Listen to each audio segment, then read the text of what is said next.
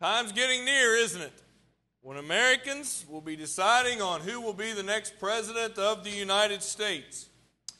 Official voting is only 9 days away. And this year, many Americans have already gone to the polls. Maybe you have too. And cast their ballots not only for the president, but for many other federal, state, and local offices, as well as issues that will most probably affect all of us in some way. Now, I know that during this time of the year, there's a wide range of emotions that are often connected with our political process, especially when we are voting for a new president. There are some people who could just care less about voting, believing that their one vote doesn't really mean anything. In fact, I read what I thought was a disappointing statistic this week. Only about 50% of Americans who claim to be Christians are registered voters. I thought that was interesting. Then there are others who really get involved in the process. They believe that their candidate or candidates or their party is the best, and that others are either less competent, incompetent, or even demonic. Kind of reminds me of a story I heard some time ago about this city councilman. And he was running for city council. He was doing some door-to-door campaigning. Things were going pretty well, he thought, till he came to the house of this one man who was very grouchy. He gave his little speech about why he should vote for him. And the old man growled, "Vote for you?" He said, "I'd rather vote for the devil than vote for you." Well, at that point, the candidate realized that he didn't stand a chance of swaying the old man, so with a smile he said, "I understand that, sir, but in case your friend is not running, may I count on your support?" Well, I guess he got the last word in, but he didn't get his vote. Now, there are others who just can't seem to talk about anything of a political nature without arguing about it. There were these two elderly gentlemen who were pretty good friends most of the year, but they always seemed to be arguing with one another during the election season. And one day, one of them was sitting on a park bench, and he was just reading a newspaper. And the other elderly fellow sat down there beside him, not realizing who he was sitting next to. They looked at each other for a moment, but did not speak. And then both men just kind of sat there, and they stared straight ahead. And finally, one of them kind of gave a great big sigh, just went like that. And the other one jumped up, and he said, "If you're going to talk politics, I'm leaving." You ever talk to somebody that was hard to talk to when the subject came around to politics? Well, I don't want anybody to leave this morning, so please understand I'm just not talking politics today. I want to begin with this statement. My purpose in this message is not to issue an endorsement of any political party or a particular candidate running for office.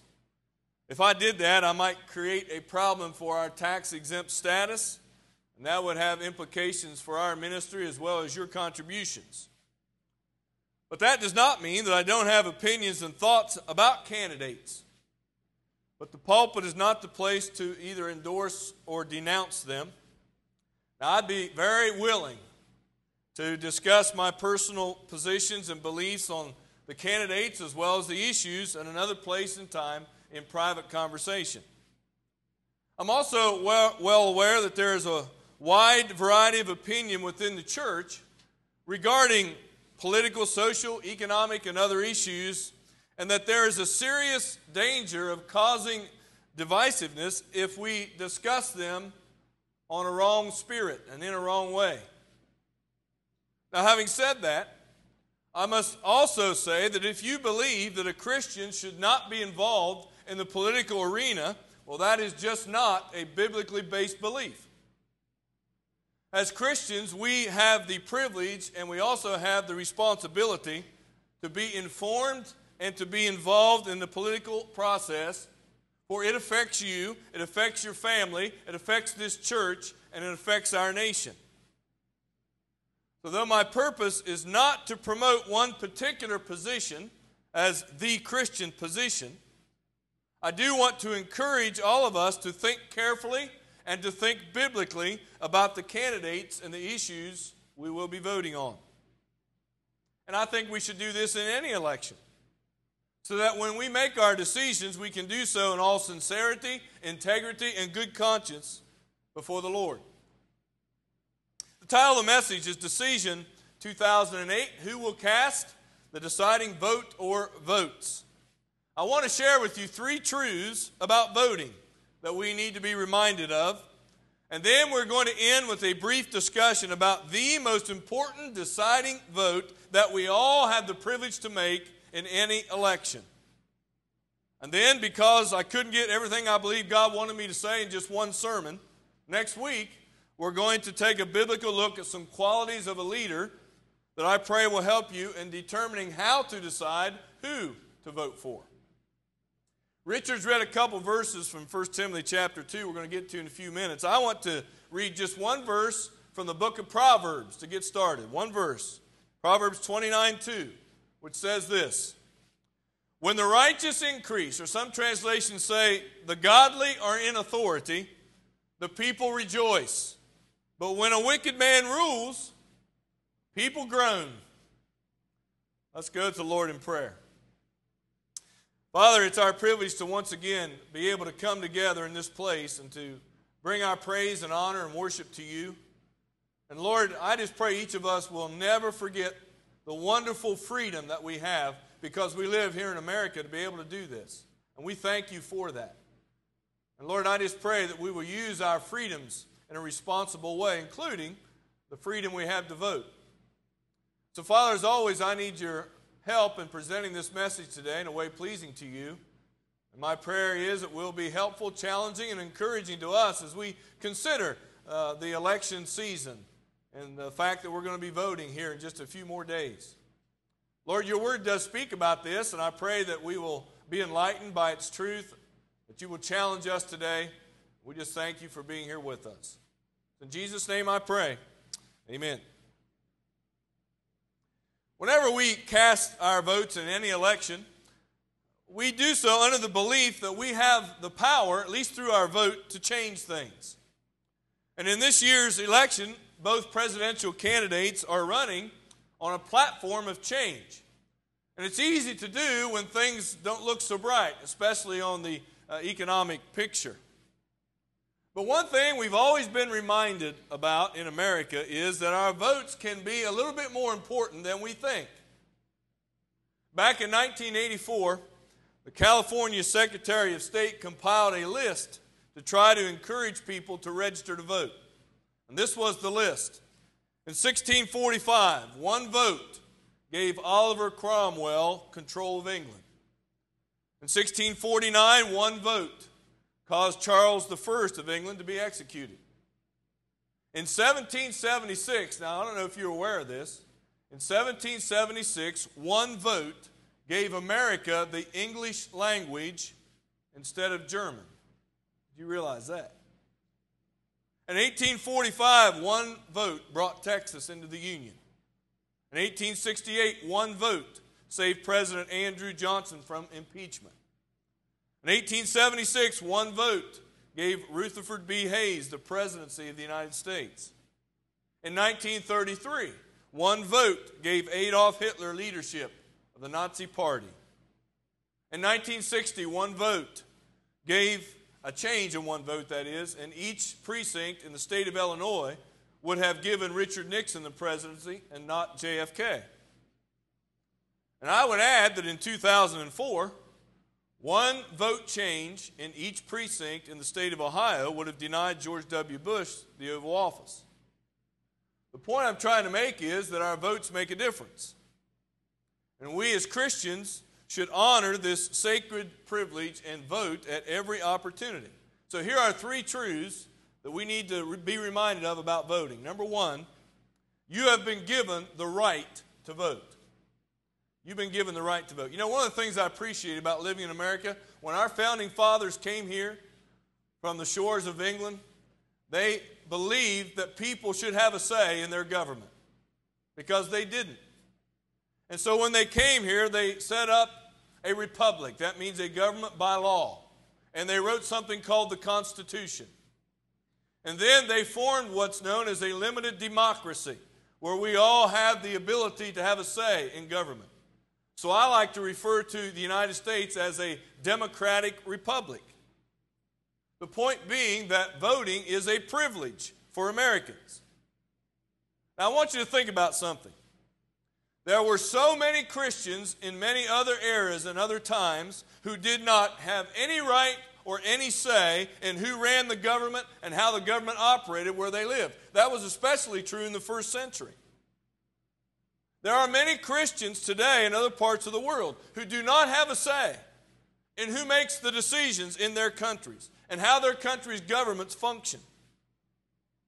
I love what the psalmist said in Psalm 33:12. He said, "Blessed is the nation whose God is the Lord, the people whom he has chosen for his own inheritance."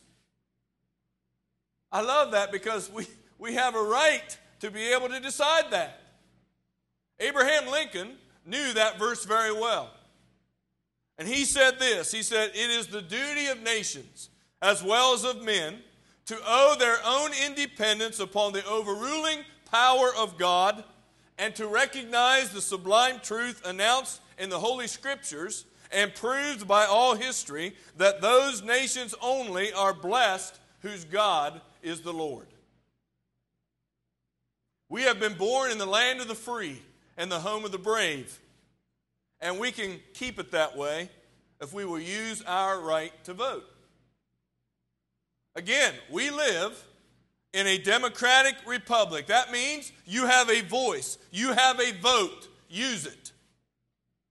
Thousands before us have bled and died for the rights and freedoms we enjoy. And I believe with all my heart we are blessed because we're living in America. We're not struggling in Iraq and Afghanistan due to war and civil unrest. We don't live in Sudan where there's a lack of food, where 70,000 have already died of hunger and 1.5 million are living in refugee camps. We live in a land, as the saying goes, of baseball, hot dogs, apple pie, and Chevrolet. But even much more importantly than that, we live in a nation where we can freely worship our Lord. You have the right to vote. Take it and make it count for good. Will Rogers once said, when it comes to a showdown, Washington must never forget who rules the people. You have the opportunity to be heard through your vote, to elect those who embrace the things of God. So let's praise God today for that right to vote. Second truth about voting, not only do you have a right to vote, you have the responsibility to vote.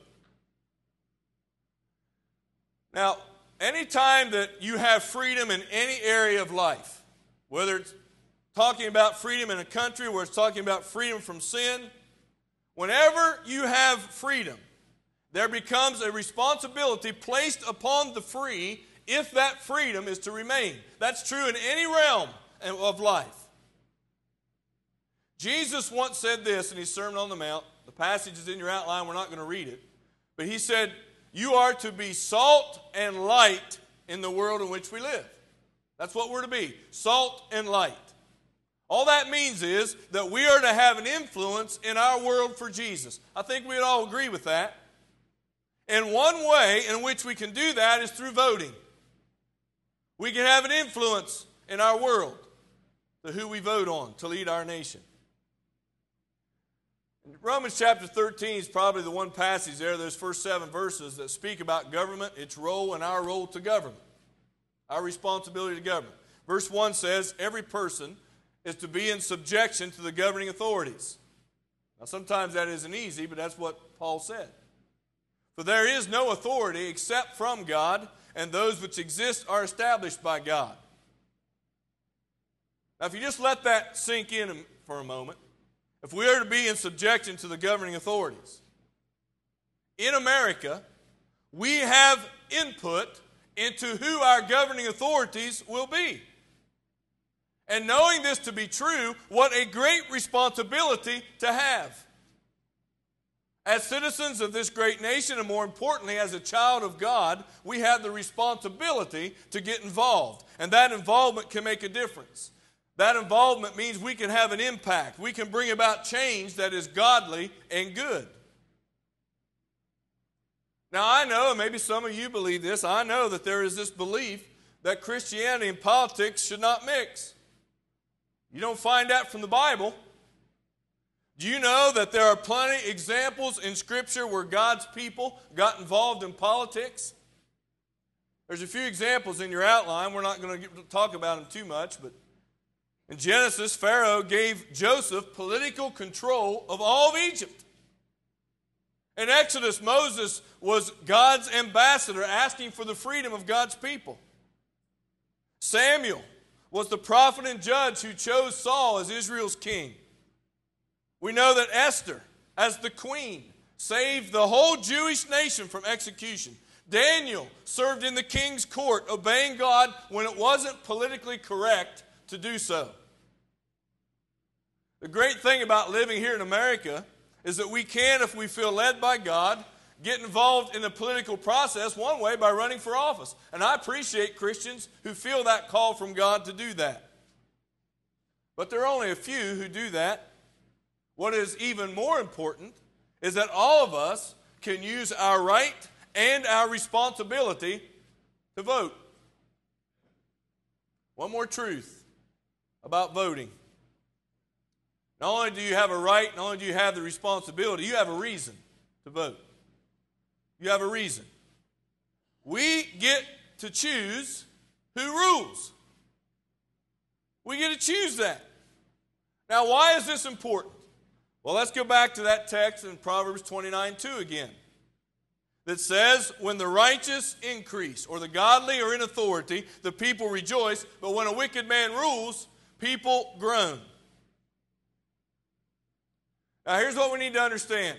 Regardless of where we live in the world, whether we're living in America or living somewhere else, every Christian lives under what might be called a theocracy.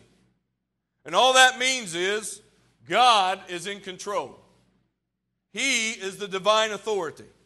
We answer to God first and foremost wherever we live in the world. It's all about His agenda. It is not about our agenda. So the reason we vote then is to bring about an atmosphere and an environment in our nation that honors God and draws us closer to Him. Now here is the problem as I see it today in America.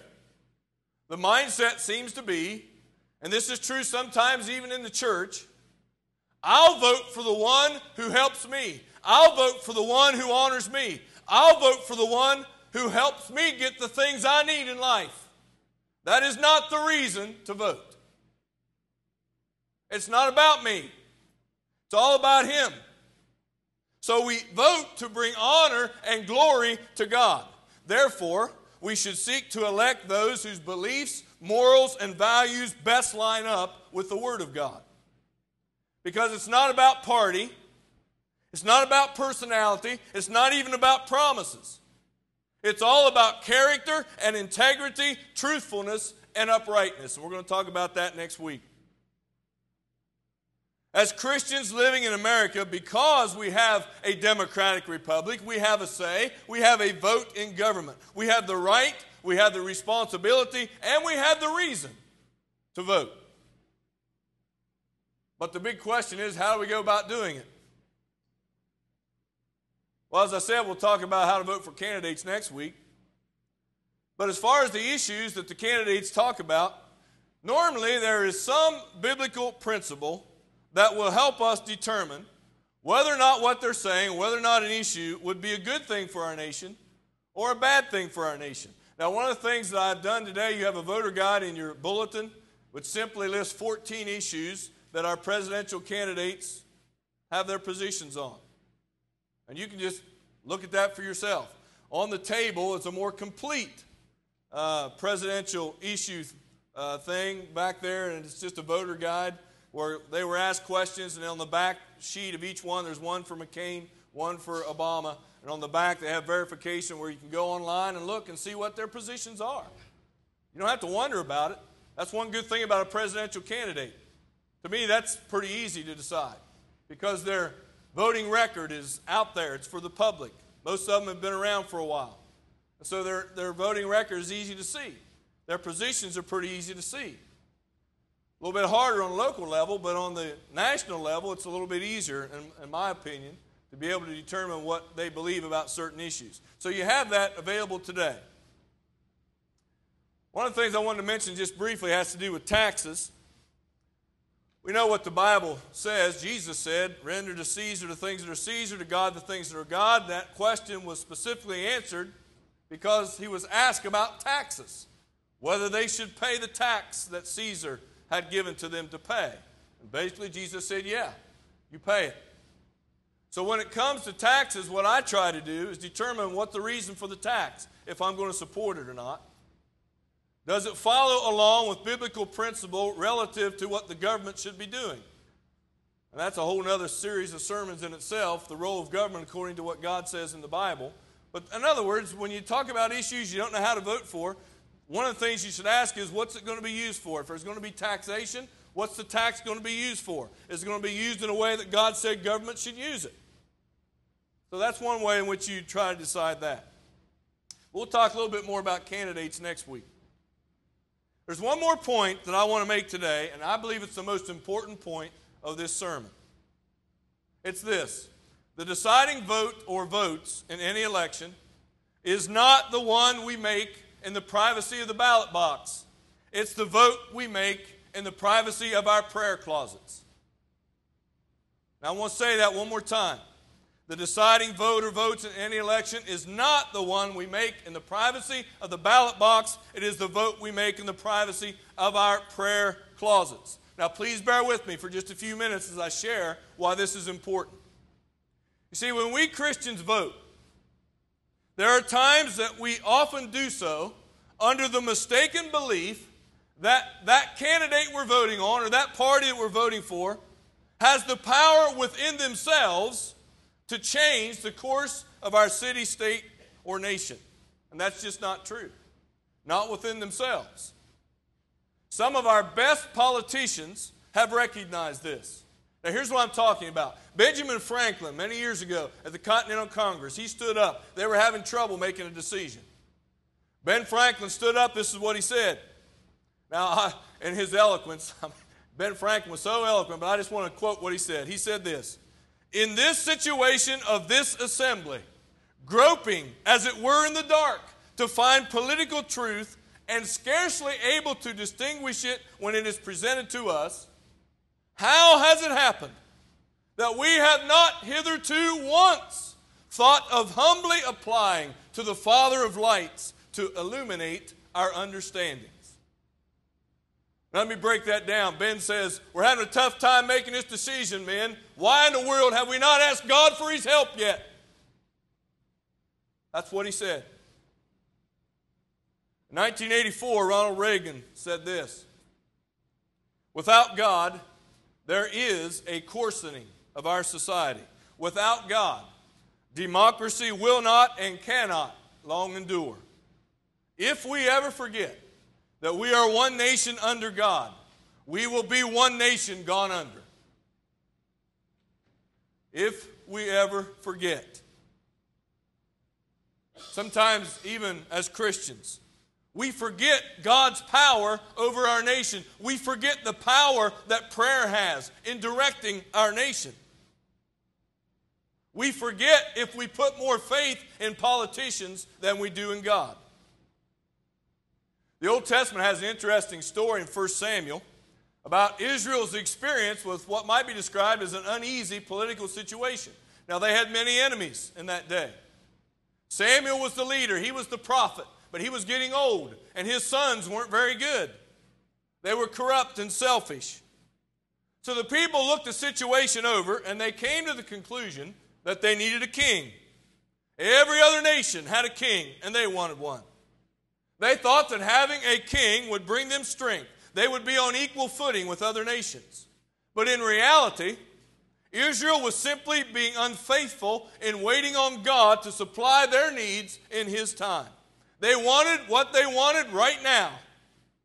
And because of this, they had not bothered to approach God and ask for his leading in this issue. They simply held a vote and decided they wanted a king.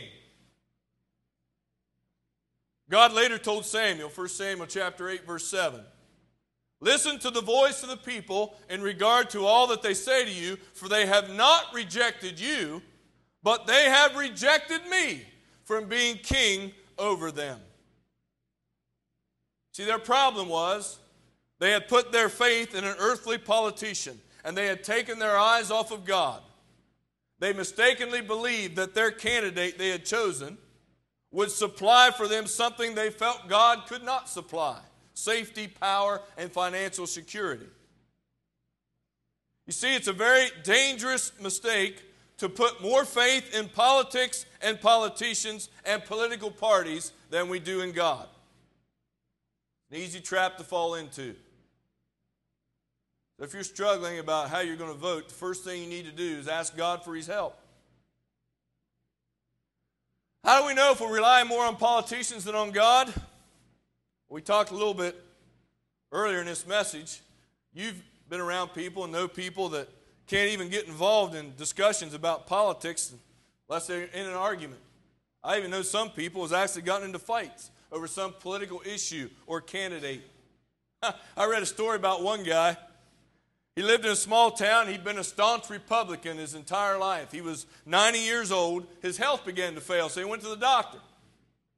Doctor says, "George, I'm very sorry to tell you this, but as far as your state of health is concerned, I don't think you're going to last the year." Next morning, the old man asked his son to take him down to the courthouse so he could change his registration from Republican to Democrat. "But Dad," the son protested, "you started this town's Republican Party. You attended every function. Why would you want to become a Democrat?" And the old man replied, "Son, if someone has to die, it might as well be one of them."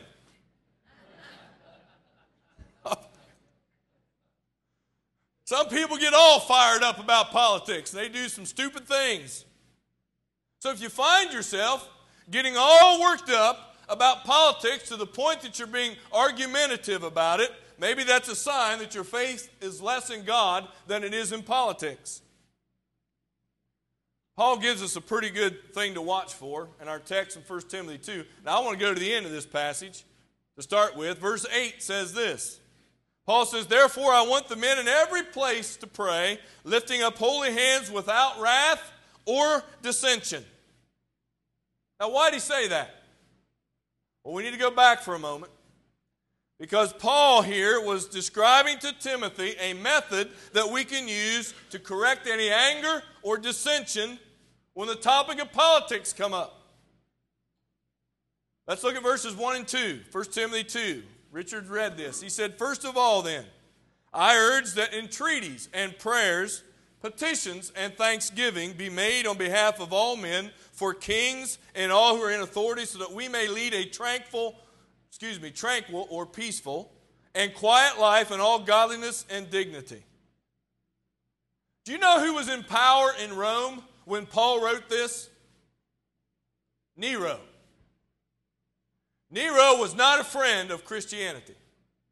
In fact, Nero was an enemy of Christianity. And Paul said we need to pray for these leaders. We need to pray for the kings and all those in authority. So I encourage you to pray for all the politicians, even the ones you don't like and the ones you did not vote for. Pray especially for the ones you don't like and the ones you did not vote for. Gerald Flurry has written, "The single most important action contributing to whatever health and strength there is in our land is prayer. And I believe with all my heart that the vote you make on your knees has the power no ballot box can equal." And here's why that's true. There's a tremendous verse in Proverbs 21, verse 1. And it says this: "The king's heart," now you can substitute in our day, the mayor's heart, the governor's heart, the president's heart, "is like channels of water in the hand of the Lord. He turns it wherever he wishes." You see what he's saying here? God has the power to direct the decisions of our leaders, even the bad ones. And when we pray, that power of God is unleashed. And so that means then that we should pray for the success of whoever is in leadership, regardless of who it is. Jeremiah spoke to a nation in captivity, in bondage.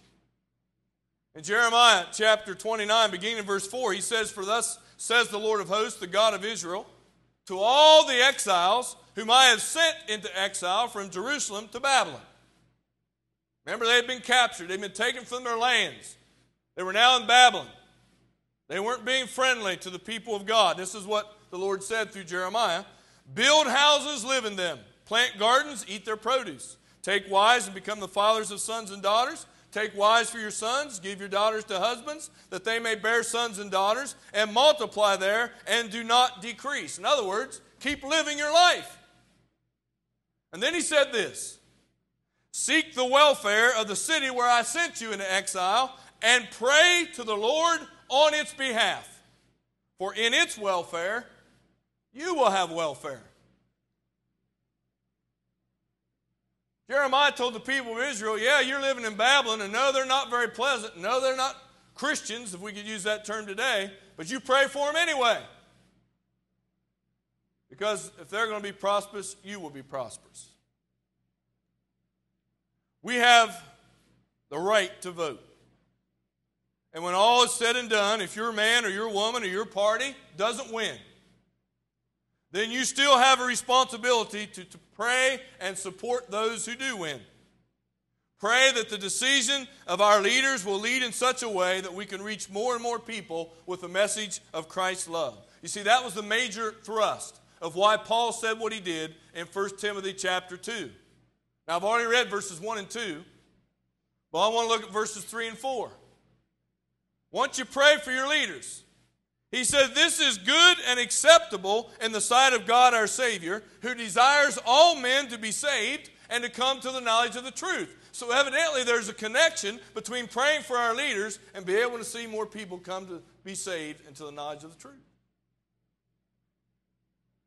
Well, I've gone on long enough today. I need to bring this to a close. I want to share a story that I read. Dr. James Dobson focused on the family. I read it some time ago. It's a true story. I love these true stories. Happened back during World War II. It was May 1940. There was 500,000 British and French soldiers huddled hopelessly at Dunkirk. They were simply waiting for their inevitable death or imprisonment at the hands of the Nazi war machine. They had no supplies. They had no way to get them supplies. It was at that desperate moment that the churches of Britain called for a national day of prayer. On May 23rd, 1940, numerous political leaders, newspaper editors, even King George VI, issued a call for a national day of prayer to be held on Sunday, May 26th. Just 24 hours after the call, Adolf Hitler, inexplicably, and no one knows why, ordered his armies to halt. To the surprise, and later we would find out, the dismay of his own generals. 2 days later, on May 26th, the nation gathered to pray. Church attendance skyrocketed. There was a large gathering at Westminster Abbey. People pleaded with God to spare their husbands and fathers and sons at Dunkirk. Former Prime Minister Neville Chamberlain even wrote in his diary, May 26th, "Blackest day of all." Or so he thought. In reality, it turned out to be one of the most dramatic turning points of the war. At 7 o'clock that night, a critical order was issued to attempt a desperate evacuation at Dunkirk. Every tiny vessel and private craft was sent across the waters of the English Channel with orders to rescue as many men as possible until the Germans got there. Hitler's armies remained in place, not only on the 24th, 25th, and 26th of May, all the way into early June. To this day, historians claim that no one knows exactly why the Fuhrer held victory in the palm of his hand, yet prevented his combat troops from finishing the job. But those who prayed that day in Britain and in France have a valid explanation. Hitler's armies were halted by the same God who stopped the mouths of the lions during Daniel's night of peril. I believe he was listening when hundreds of thousands of believers in the United Kingdom were praying for divine intervention. For 9 critical days, the Germans stopped and did not advance. Meanwhile, large numbers of Allied soldiers were scrambling aboard those little boats and yachts, and in a 4-day period, 336,000 men found their way to safety in the British Isles. Why? Because people prayed, and God listened, and God responded. As we approach November 4th, Election Day 2008, the name-calling, the backbiting will probably get worse. The accusations will only intensify. The promises will only get bigger. So how does one navigate through all that rhetoric? It's really simple. Remember whose you are. You are a child of God. You have been given a right, a responsibility, and a reason to vote in such a way that it honors God and enlarges the kingdom. And more importantly than that, please remember to pray, because that is the greatest vote that you have as it relates to changing the course of our nation. Pray for those in positions of authority who make decisions and judgments on our behalf. Pray, and God will hear, and I believe God will answer. The praise team is going to come. We're going to sing an invitation song. I want to end with this. There's already one decision that's been made. It's the greatest decision that's ever been made. God chose you. God chose you, and He chose me. And we know He did because He made a decision to send Jesus Christ, His only Son, to a cross to die. He chose you to have an opportunity to receive everlasting life. Have you chose Him? Oh, we talk about politics and the election, and it is important that we do what we've talked about today. But the greatest decision you'll ever make is whether or not you serve Jesus as Lord. And I hope that you've made that choice because God chose you. He chose all of us and given us an opportunity for everlasting life. I pray that as we stand together and sing this song that you already know that, you've already made that decision. But if not, that's why we sing. The invitation is still open until Jesus returns for you to come and give your life to the Lord.